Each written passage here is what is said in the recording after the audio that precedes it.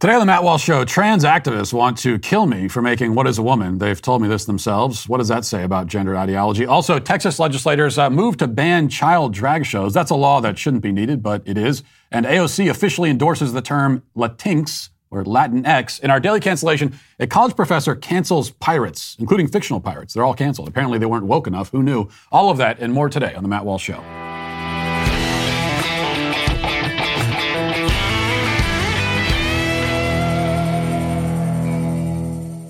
Did you know that if you're currently on a phone plan with one of the major carriers, you're helping these left-leaning companies donate to pro-choice causes and candidates? Common question I get from my listeners is, what can I do to help turn the tides in the culture war?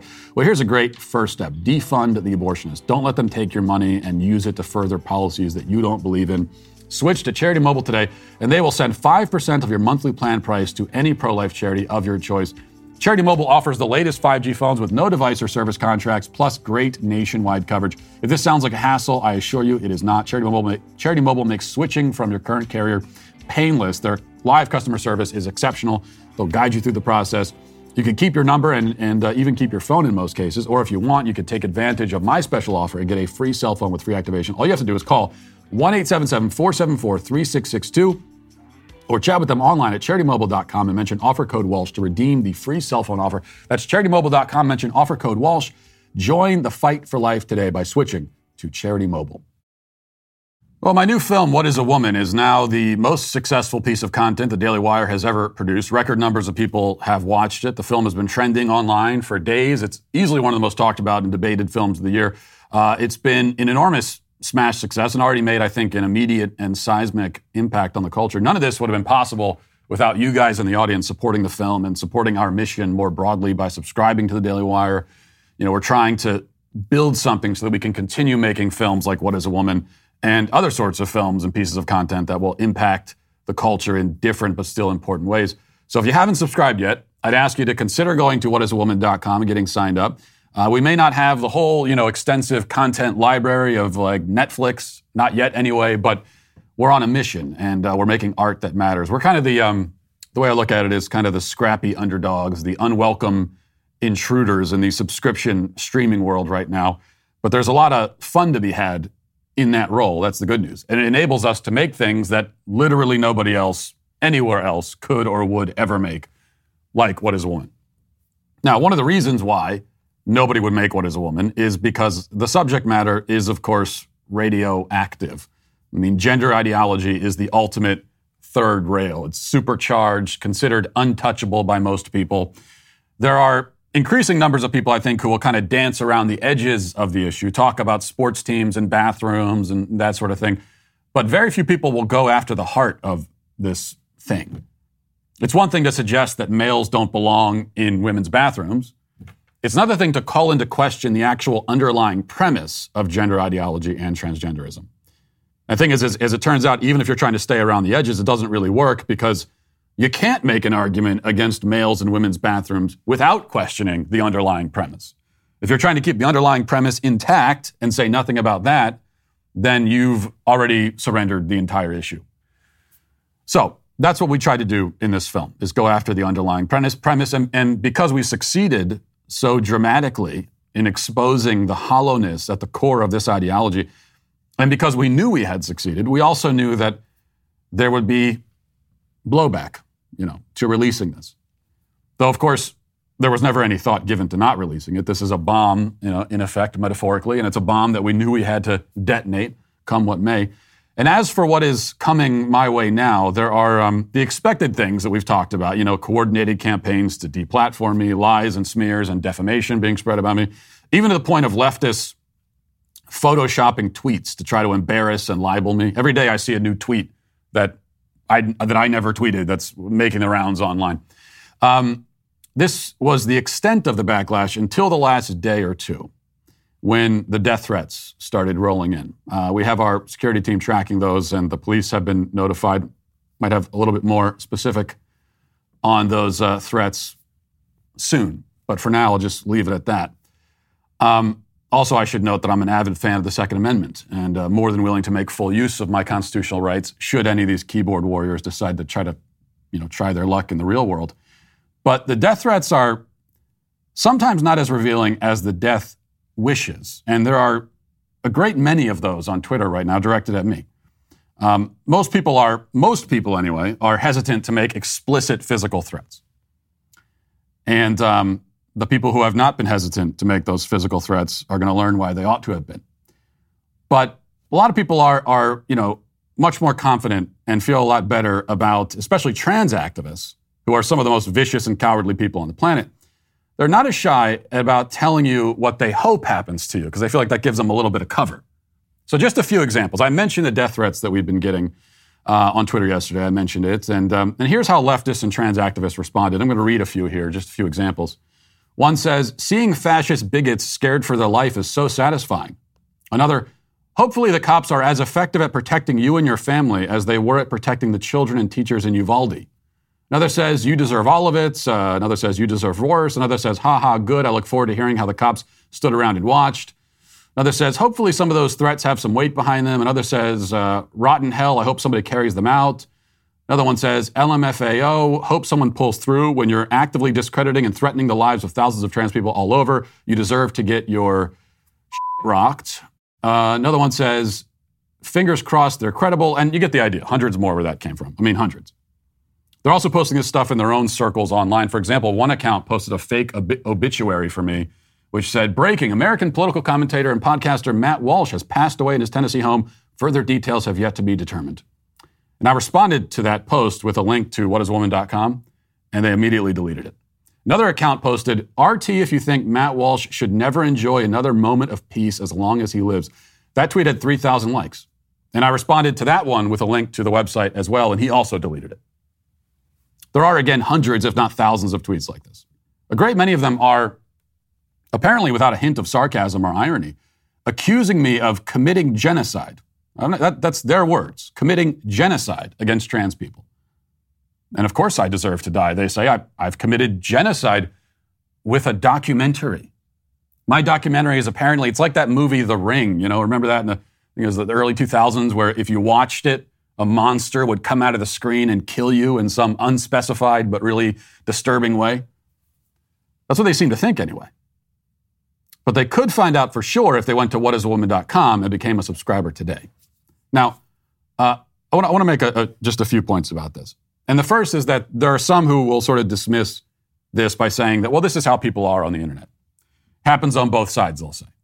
And that's not totally true. I mean, even if it was, it wouldn't make it okay, obviously, but that's not totally true. Yes, I mean, anyone on any side of any issue may receive a death threat or two if they get a lot of negative attention for something they said. And yes, there are anonymous trolls posting heinous stuff on both sides. But anyone who's ever poked the gender ideology beehive knows that trans activists are uniquely vicious and feel especially entitled to say and do whatever they want. As someone who has a lot of experience poking various beehives, including literal beehives, as we talked about yesterday, I can say for sure that no group is quite like the trans activists in this regard. I mean, even take like BLM. We know what BLM is willing to do. Well, I've said a lot of things and done a lot of things to upset BLM, and I've gotten the blowback for it, but it's never quite like this. So why is it like this with the left-wing trans activists? Well, it's partly because they're amoral narcissists, partly because they've been emboldened by social media platforms and by every other institution to act out in whatever that way they want without consequence. And it's partly because, as previously mentioned, they've told themselves this delusional story and been told this delusional story that anyone who criticizes their worldview is a clear and present danger to their very physical existence.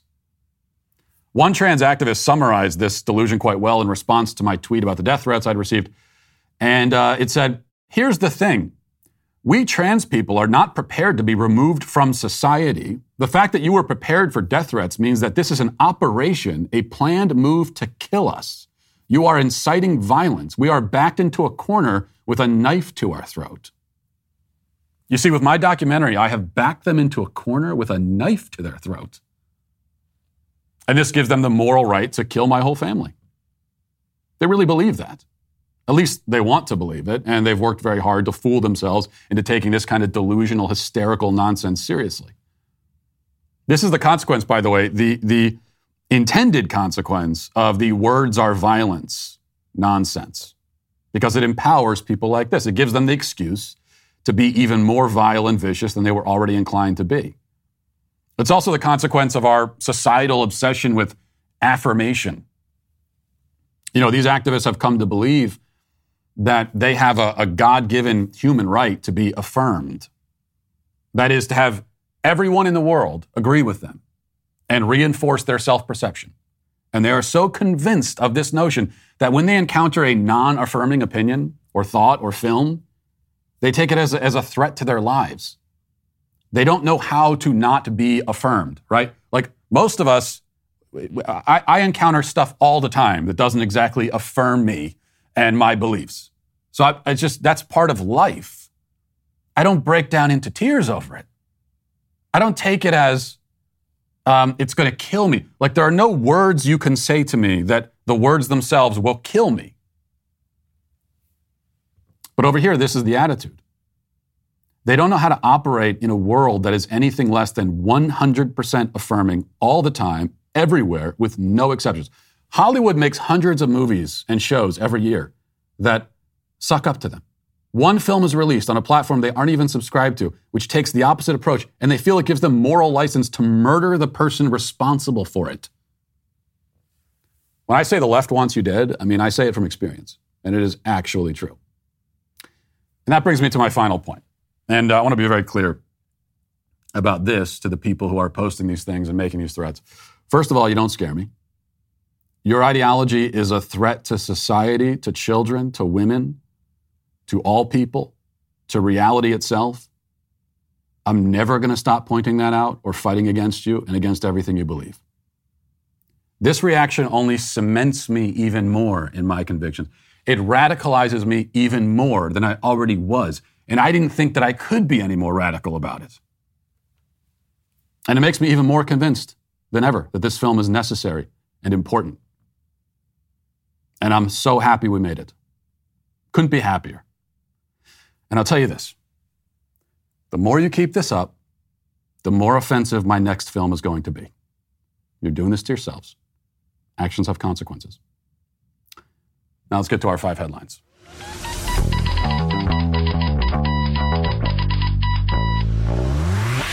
Well, with the price of gas these days, it may seem like there's no upside at the pump, but there is. The upside is Upside. It's the new app that you have to get. My listeners are earning cash back for every gallon of gas every time they fill up. Don't pay full price at the pump anymore. Get cash back using Upside. All you got to do is download the app for free.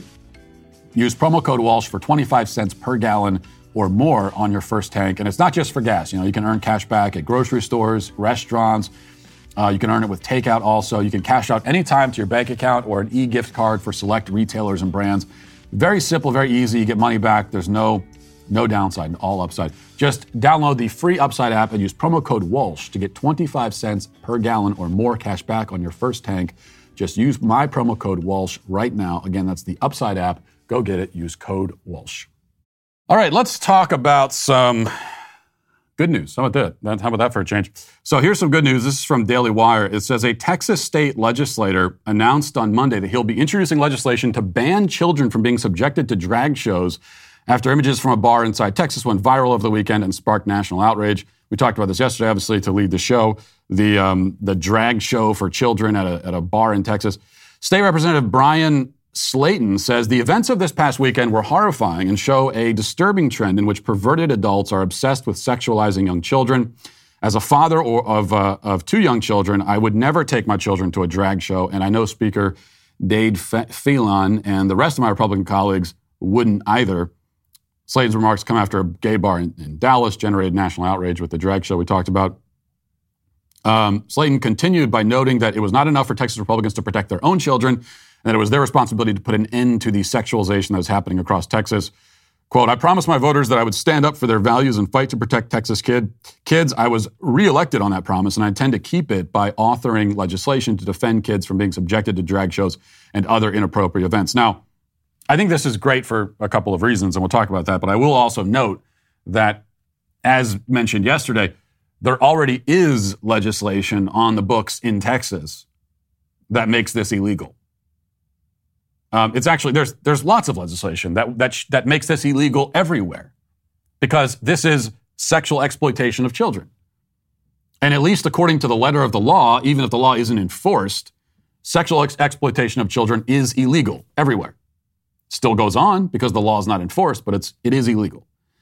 And then in Texas in particular, they passed a law last year that specifically states that's quote unquote sexually oriented businesses, and a gay bar with a big sign, neon sign that says it's not going to lick itself, certainly qualifies as a sexually oriented business.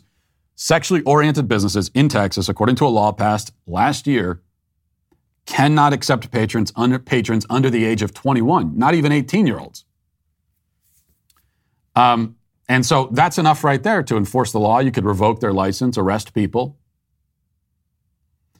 But they're not going to do that. And so, maybe you come up with legislation that's much more explicit and targeted and says, no, okay, just so you know, you're not allowed to bring children to a drag show. We shouldn't need to be that specific about it because it should be obvious. But if that's what's necessary, then it's a good thing that this law is going to be written.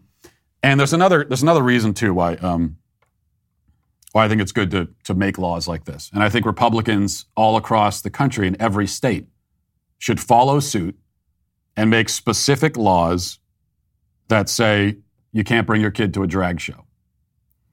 And the reason that you want to do that, even though, again, it's already illegal according to the letter of the law in any state.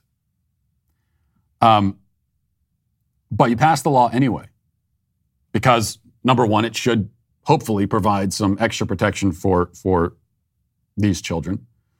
The law enforcers can't find a way around it if you're that explicit about it, because now they can always say, well, is this really a sexually oriented business? You weren't specific. Okay, now we're going to be specific. You have to enforce this law. But the other advantage to passing a law like this is that it's a good strategic move, because it puts Democrats in the position of openly defending child drag shows, which is what they're going to do. In fact, it's what they've already started doing this.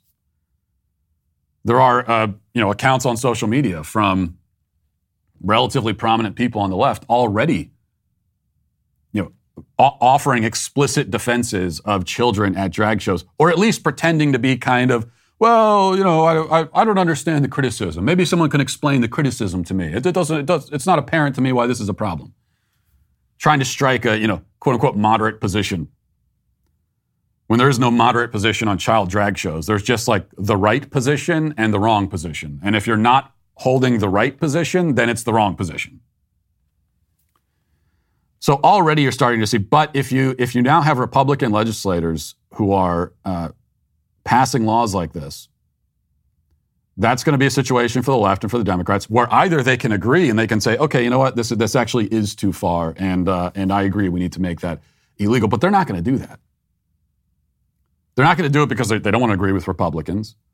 They especially don't want to agree with Republicans on anything that approaches LGBT issues. They can't do that. And they're not going to agree with Republicans because they all actually do favor child drag shows. They see child drag shows as very useful tools for sexualizing and indoctrinating kids. So you start passing laws like this, and you are going to see, it's going to start with leftists in general, activists, and then eventually it's going to make its way up to mainstream Democrats out offering full-throated defenses of child drag shows. And that's good. We already know they favor it. We want them to say it.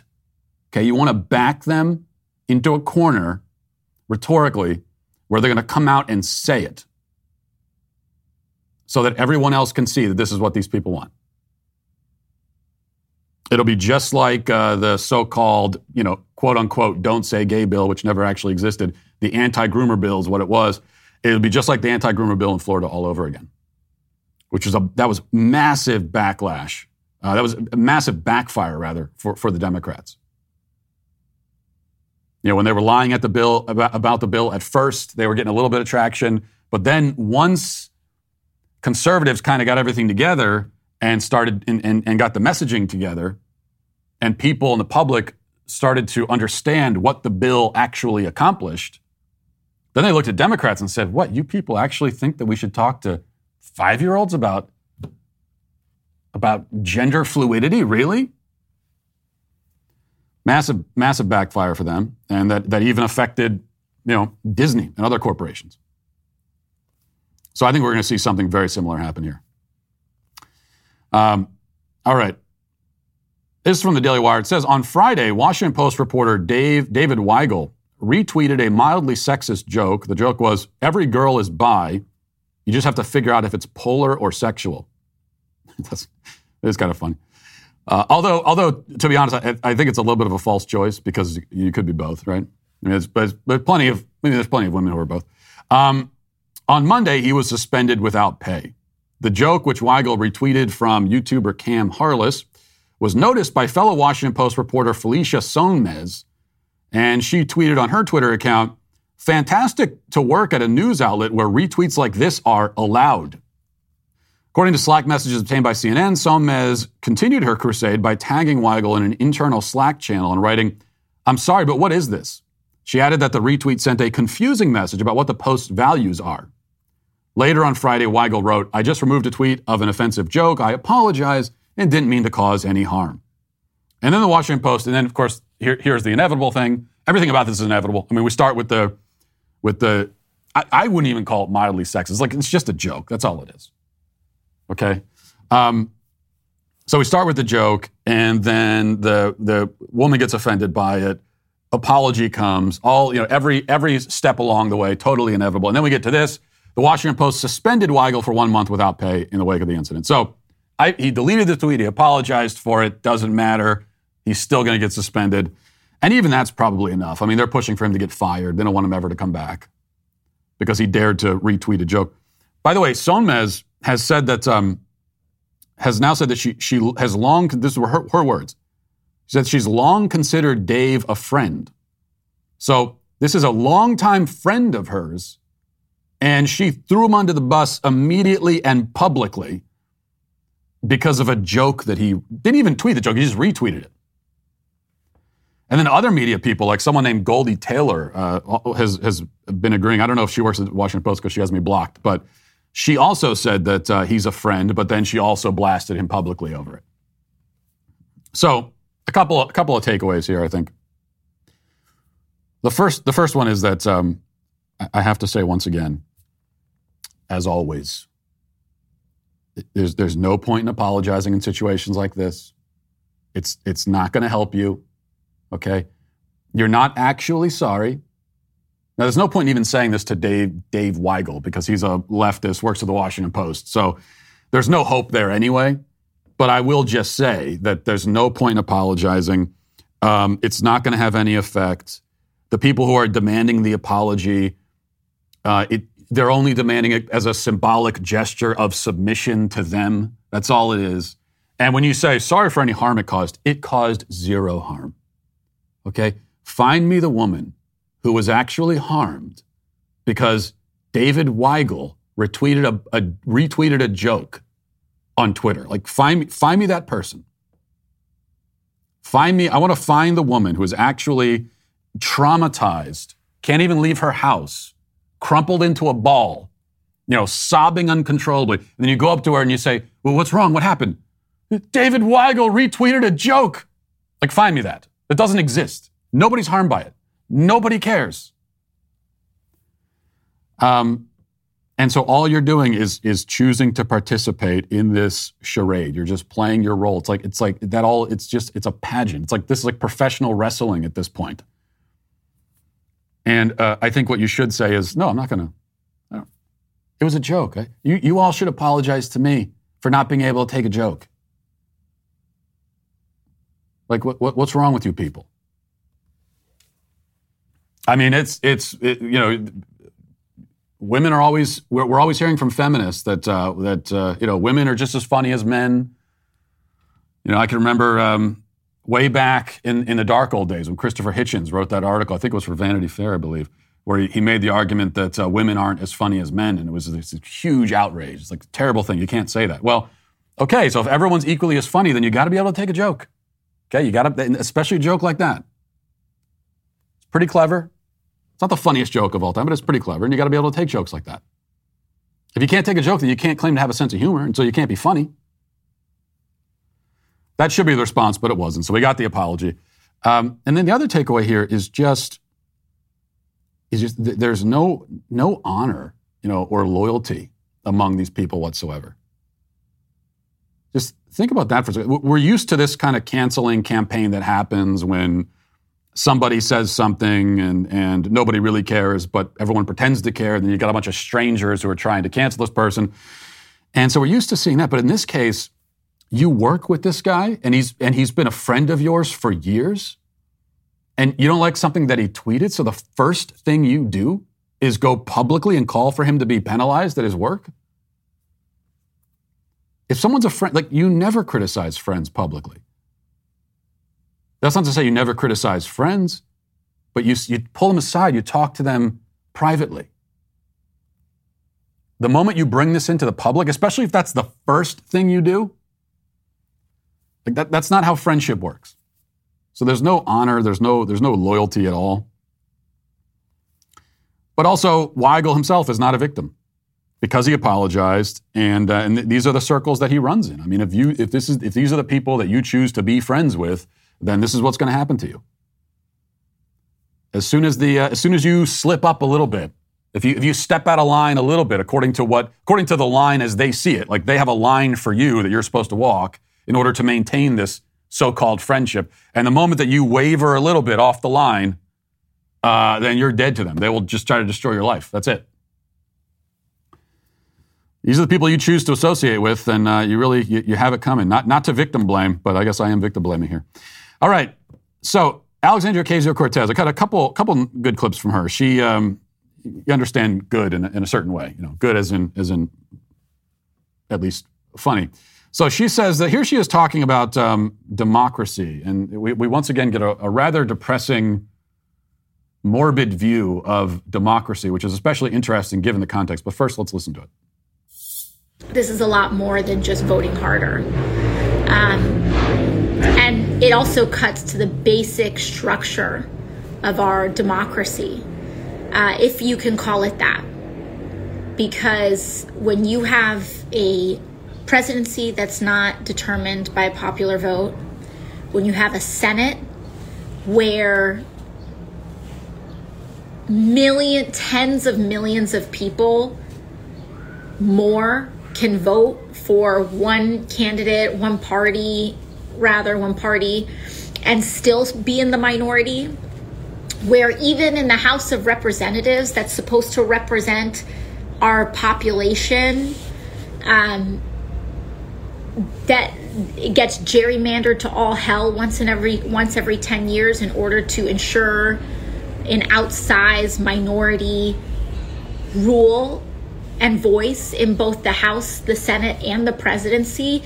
It is becoming increasingly difficult for people to defend the stance that we live in a democracy, in a true one. And what the real truth of the matter is when you look at the fact... Okay, that's enough. Shut up. So you heard that. It's just interesting given the context that she is speaking. Well, democracy is dead. It's not a real democracy. We don't live in a democracy. And yet she was elected and her party controls Congress and the White House. So her party controls the entire government. And she's saying that this is all a sham. There's no democracy. I mean, first of all, what does that say about how you got into power? So does that mean we shouldn't listen to you? You're a part of this sham system, aren't you? In fact, you've managed to rise to the top of this system that's a total sham. What does that say about you? And it's really interesting the way that they cut themselves off at the kneecaps, because wouldn't they want to claim that, the fact that they're in power, they have the White House, they have Congress, that wouldn't they want to claim that this is a reflection of the will of the people and it gives them a mandate, to do what they want to do and to legislate. And they do want to claim that, but at the same time, they say, the whole system doesn't mean anything. It's all a sham. It's hard to claim both of those things. Now, she also, in a different video, she's promoting, and this is, I could be wrong, but I think it's one of the first times she's actually openly come out and addressed this issue of Latinx, gender inclusive language, and this, especially the gender inclusivity that's being imposed on the Spanish language, mostly by white liberal colonialists. And how does she feel about it? Well, let's find out. Also, in the spirit of pride, I wanted to have a note on gender inclusivity in Spanish language. People sometimes like to make a lot of drama over the term Latinx. But even before Latinx, people were trying to do this like an at to have the A and the O together. Gender is fluid, language is fluid, and I think people right now are using the E term as gender neutral in order to be as inclusive as possible. That's so great. I actually hadn't watched the video yet. I just knew what she said. The audio is so much better because she tries to give this kind of Spanish accent to Latinx, which is not a word at all, and it's not even a word that can be said really in the Spanish language. It just doesn't make any sense in the Spanish language. It's total nonsense, especially in a language that, I don't know why why am I in a position of having to teach AOC about the Spanish language, but apparently I am. And so I have to explain to her that it's a gendered language. Like everything is gendered in the Spanish language. So first of all, it doesn't even make any sense to try to do this if you're not going to turn every other word gender neutral also. And then at that point, you've just destroyed the language. You've created, this is not language changing or evolving. This is just a whole new language that you've created to supplant the other one because the other one was you disliked for political and ideological reasons.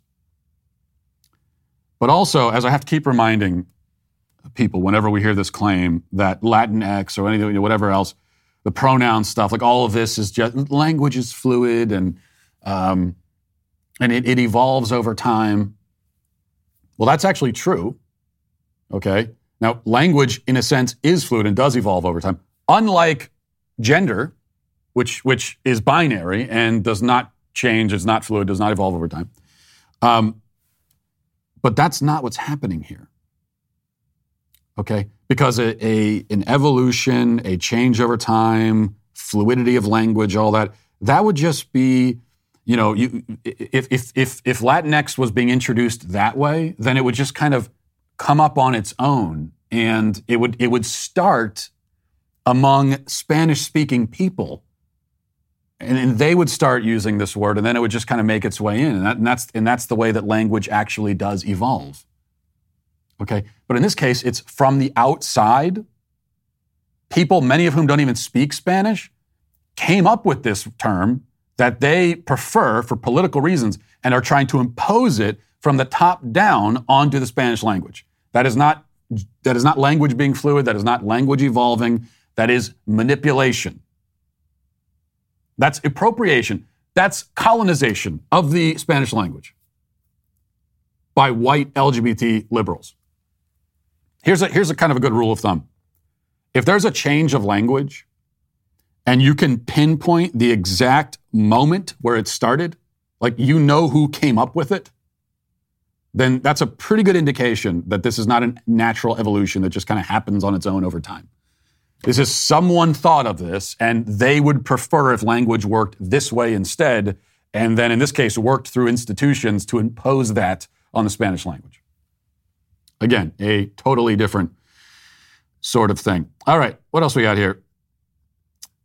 This from Daily Wire says, New York Democratic Governor Kathy Hochul signed a 10-bill package of gun laws on Monday that included raising the age to legally purchase a semi-automatic rifle from 18 to 21 following several recent mass shootings nationwide.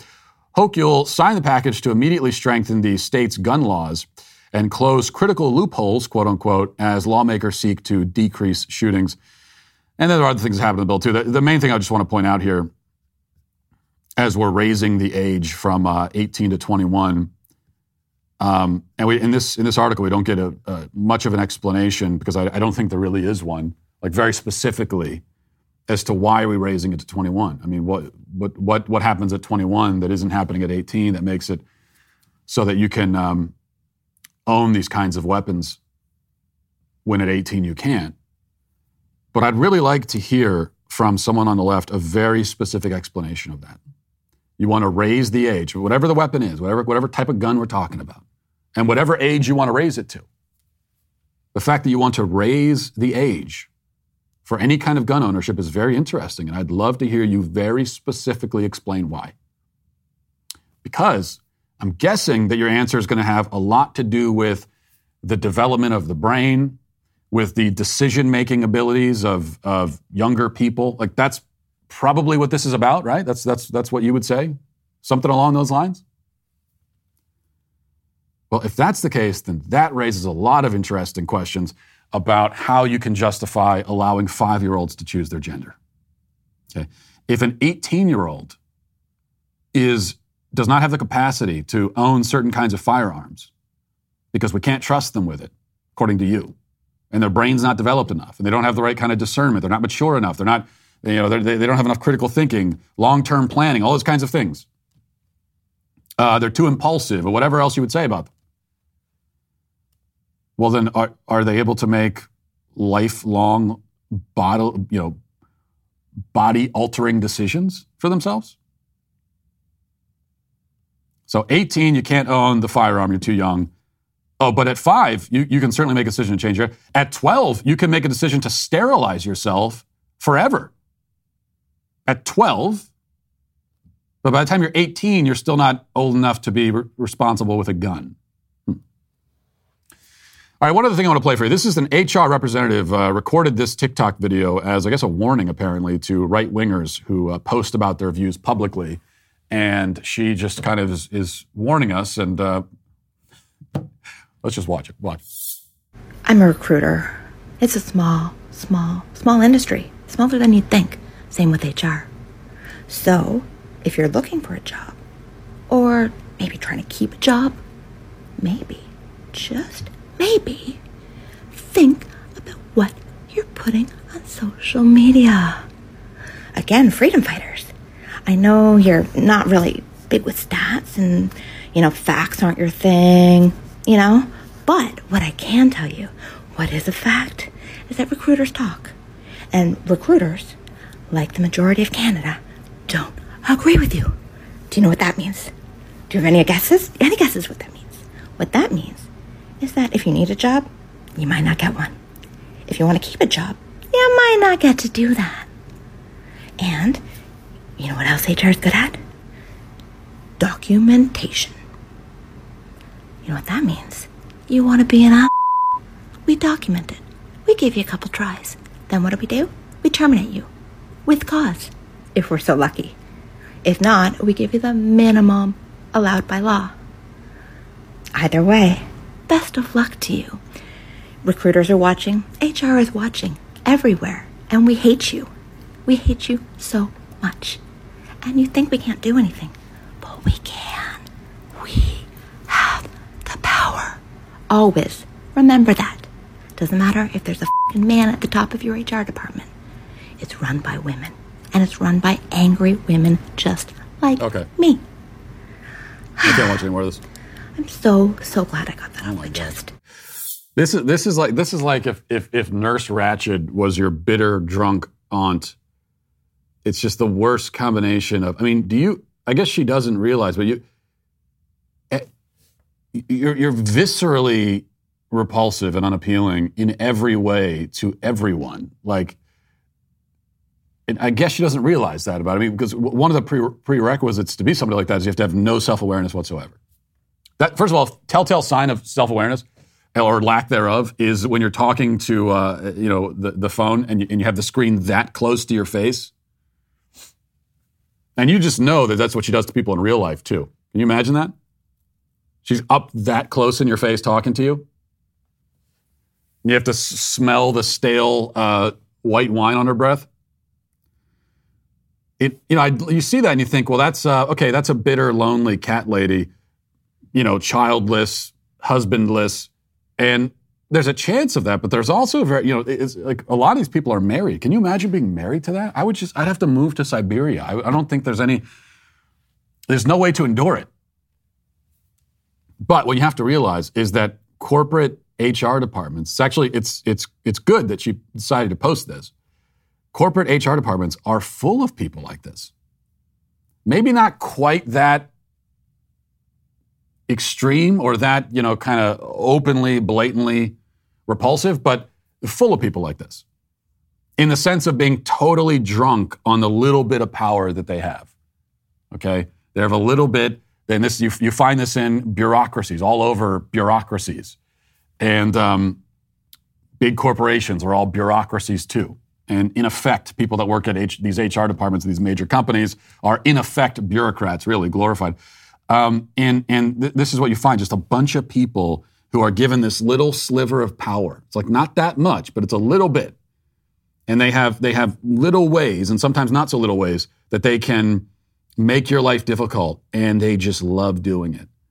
They whatever they can do, whatever small amount of power you give to them, they become like she's an actual supervillain. It's the kind of video you would see a supervillain in a comic book movie record. Like the only thing that was missing was, and I was expecting it honestly, was the maniacal laughter, which usually that's the kind of thing you see in movies all the time, where the villain comes up with this evil plan and then laughs about it. And it's like you never see people do that in real life, even the most evil people. But I was expecting it there. The kind of Joker cackle at the end. She's become a supervillain because of a little power that she got from the HR department. But here's the great thing. Here's the happy ending to that, is that she begins the video by saying, be very careful what you put on social media. Well, she probably should have taken her own advice, because apparently now her employer has been made aware of this video and is looking into it. And they're going to have to make some decisions about whether they want to keep her around. So that's at least a happy ending to that. Have you ever looked at your credit card statement and been shocked by the interest rate? Did you know that you could actually roll all of your credit card debt into one monthly payment at a lower fixed interest rate? Lower your interest rate and save with a credit card consolidation loan from Lightstream. Rates start at 5.73% APR with auto pay and excellent credit. Plus, the rate is fixed, so it will never go up over the life of the loan. So you get some stability there as well. We could all use more of that, I think, financially, especially right now. You can get a loan from $5,000 to $100,000, and there are absolutely no fees. You can even get your money as soon as the day you apply. Lightstream believes that people with good credit deserve a better loan experience, and that's exactly what they deliver, putting their money where their mouth is. So just for my listeners, apply now to get a special interest rate discount, and you can save even more. The only way to get this discount is to go to lightstream.com/Walsh. I'll spell that for you. That's lightstream.com/Walsh. Subject to credit approval, rates range from 5.73% APR to 19.99% APR and include 0.5% auto pay discount. Lowest rate requires excellent credit. Terms and conditions apply, and offers are subject to change without notice. Visit lightstream.com/Walsh for more information. Let's get now to the comment section. Do you know their name? They're the Sweet Baby Gang. Let's see. Dawn says, Matt, I hate to break it to you, but I think the Sweet Baby Gang, your detractors, and probably even your wife all assume that you're going to die a slightly goofy death. If not bees, then something else. My money's on tripping while running up the stairs in the dark to get away from the scary spiders that your wife shut you in with. Or maybe some elaborate scenario where you're trying to avoid changing a diaper, but through a series of events, you end up causing your own death. That would be the most fitting end for me, something like that. And I think I can't disagree with you. I can't even ban you from the show for that, because I think you're probably right. And at least if that happens, then I'll be true. I guess in a way, I was worried about not dying a noble death and how that might affect the Sweet Baby Gang, the situation it would put you guys in. But I think you're right in a way that it would be the truest. I'd be the truest to my role as the leader of the Sweet Baby Gang if I were to die in such a way. Another comment says the massacre you described in Nigeria was almost certainly organized religious terrorism. It was not the lone nutcase model the USA specializes in. Good try, Matt. I don't know what you think I was trying. I was just reporting what happened. And I think you're certainly right. It was probably terrorism. And this is the point that I made last week when we heard from the left that, the mass shootings that only happen in the United States. No, in fact, mass shootings and mass violence of various different kinds, they happen all across the world and all throughout history. they might manifest themselves in different ways. So if you have a violent, nihilistic sort of person in Nigeria, then it's very likely they're going to join an organized terrorist organization. If they live in Mexico, they're probably going to join a cartel. If they live in the United States, depending on where they live in the United States, they might just kind of fester in their mom's basement before they explode one day. Or if they live in the city, then they might join a street gang. Like, all this stuff manifests itself in a different ways, but it's the same sort of thing. That's my point. Let's see. Hoosier says, LOL to all those email replies from the critics. Sweet bigot gang. I think we got to get that on a shirt. I know that might be one step too far for the Daily Wire, but I'll see. Sweet bigot gang. Let's see. Another one says, the What is a Woman sequels are going to be better than the Star Wars sequels, hands down. Well, that's yes, but that's then again, as long as they get above a D-, then they'll be better than that. So that's probably not saying much. Marcia says, how do you respond to the feminists who say that you ignored them or didn't include them in your film? The British gender-critical feminists seem really upset about that. Yeah, I can't remember if we talked about that on the show yet, but this is a thing online. There's a whole sort of group of feminists, especially in the UK, who've been who refer to themselves as gender-critical, but they are derisively called the TERFs, trans-exclusionary radical feminists. That's what the trans activists call them. But anyway. There's apparently been quite a lot of discussion in that community, especially in the UK, about this film and about whether or not they should champion it, given that I'm a scary right winger and all that. And I'm a man, and then there's also been this accusation that we didn't include, that we excluded them from the film. Of course, the truth of the matter there is that, as I've said before, we made this film. We cast a very wide net. We wanted to talk to all the people we possibly could, but not everybody wanted to talk to us. And we did reach out to some feminists, and we found that the ones we reached out to anyway, didn't want to talk to us. But as I keep repeating, my mantra on this thing when it comes to gender ideology is that I'm willing to join forces with anybody to bring this down. Like for this specific battle. If you stand against gender ideology and the madness of gender ideology, and you stand for biological reality on this subject, then yes, we could be allies in this particular fight. That's my position. Daniel says, Matt, I agree with the criticism made by Jason Whitlock and the commenter you responded to yesterday. Erasing God from the film is a fatal flaw. It's good, but hard to recommend, as you did not ground your message in Scripture. Well, yeah, I read Jason's column. He wrote about the film, and I texted back and forth with him a little bit about it. I'll be on a show, I think, in a couple of days, so we'll talk probably more about this. I just don't agree with the critique at all. Let me respond first of all to what you just said. Jason didn't say that I erased God, but that's what you're saying, and that's absurd. Okay, you cannot erase God if you're speaking truth. Okay, any pursuit or defense of truth is not going to erase God, as you say. Quite the opposite. The question is whether the film should have had an explicitly sort of theological message. Should we have gone through the entire journey? And then I go back to home and I talk to my wife, spoiler alert.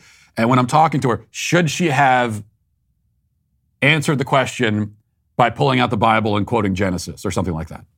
That's the question. And I emphatically believe that we handled that the right way by not making this an explicitly theological film. That would have minimized the cultural impact in a major way by giving the left an escape hatch and making it seem as though, criticism of gender ideology is faith-based and religious in nature.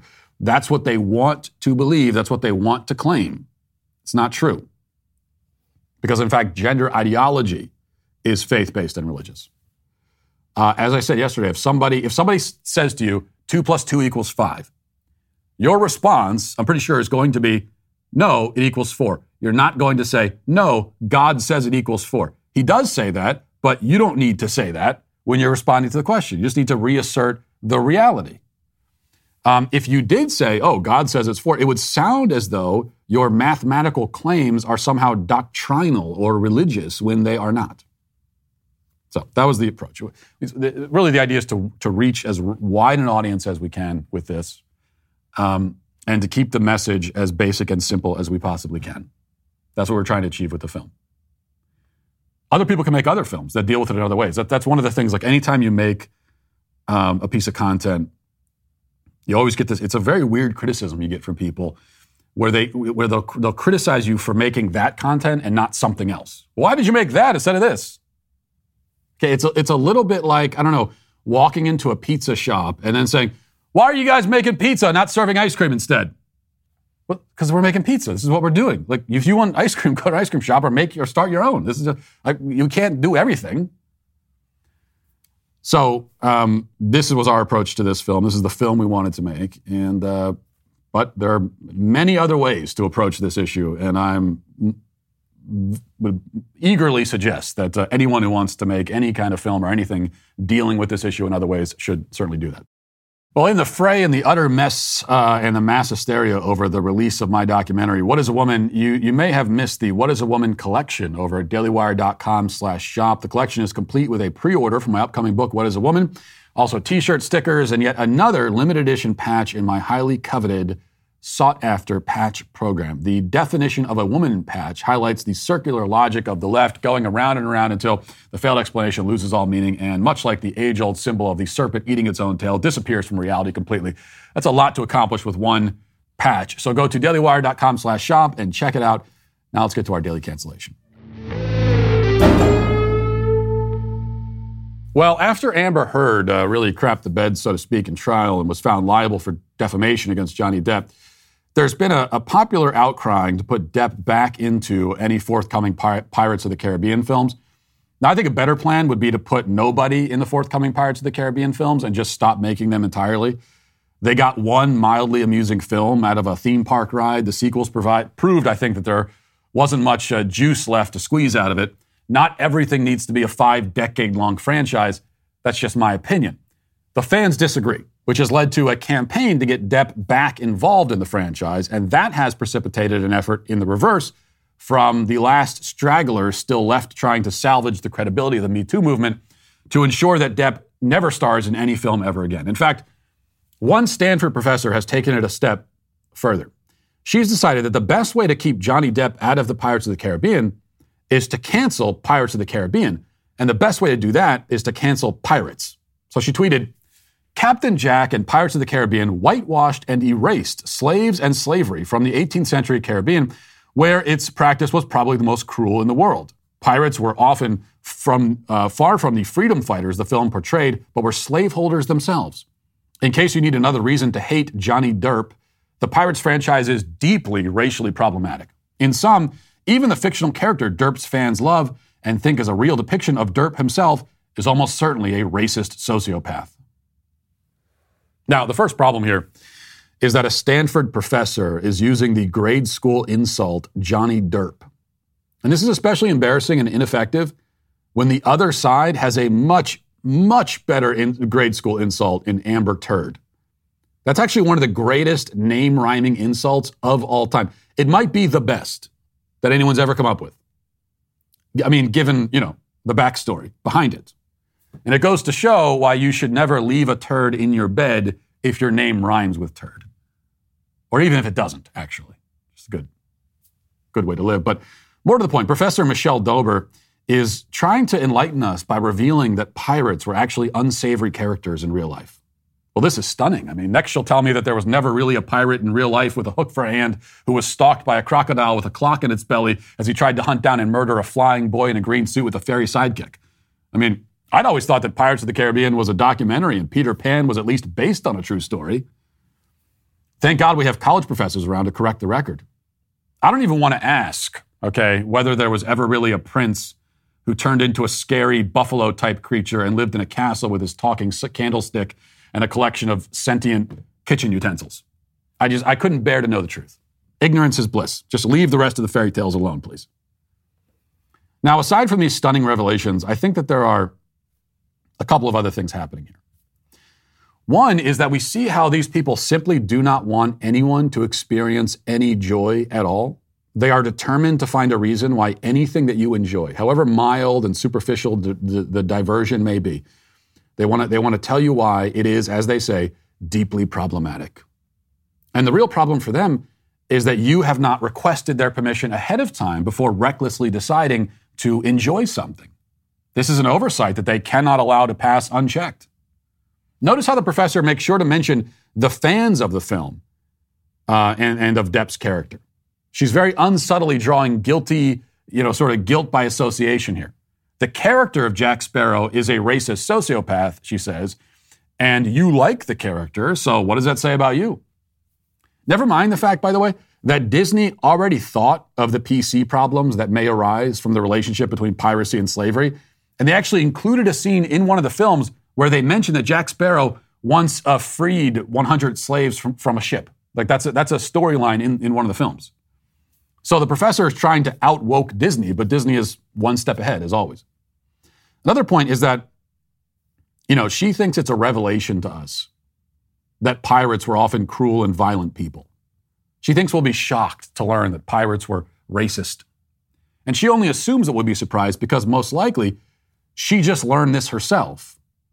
I'm guessing she was mad about, the Amber Heard verdict. And so she Googled the true history of Jack Sparrow. And then she found out that Jack Sparrow's true history goes back to a theme park ride. So then she just Googled bad stuff about pirates generally and was scandalized by what she discovered. She's only scandalized, though, and believes we will be also, because as a leftist, she has no understanding of world history. This is why leftists are constantly coming up with new historical figures to cancel, even fictional ones, on the basis that they were racist or violent or whatever else. What they don't understand is that for most of history, almost everybody was racist by our standards today. And the entire history of humanity is soaked in blood and plagued by violence and defined by war and conquest from the dawn of civilization until now. As normal people, we know this. It's not news to us. We understand historical figures within that context, and we judge them accordingly. And we also know that the pirate of fiction bears very, very little resemblance to the pirate of history. We know that. It doesn't bother us. We're okay with that. We can compartmentalize these things. Nobody is watching Pirates of the Caribbean and feeling influenced to, go somewhere and become a pirate today.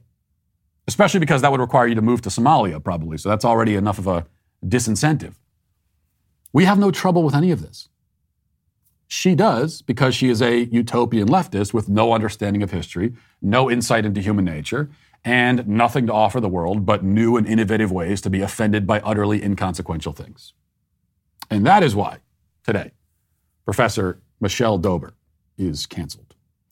And we'll leave it there for today. Thanks for watching. Thanks for listening. Have a great day. Godspeed.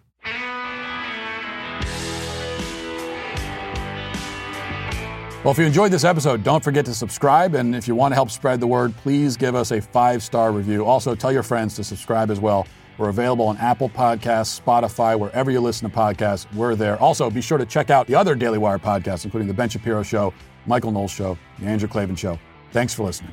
The Matt Walsh Show is produced by Sean Hampton, executive producer Jeremy Boring. Our supervising producer is Mathis Glover, production manager Pavel Vodowski. Our associate producer is McKenna Waters. The show is edited by Robbie Dantzler. Our audio is mixed by Mike Coromina, and hair and makeup is done by Cherokee Hart. The Matt Walsh Show is a Daily Wire production. Copyright Daily Wire 2022. A senior Obama White House staffer calls us, whom everyone loves so, a threat to democracy. The Carolina Panthers add a dude to the cheerleading squad. Gross. And bees become fish in California. Check it out on The Michael Knowles Show.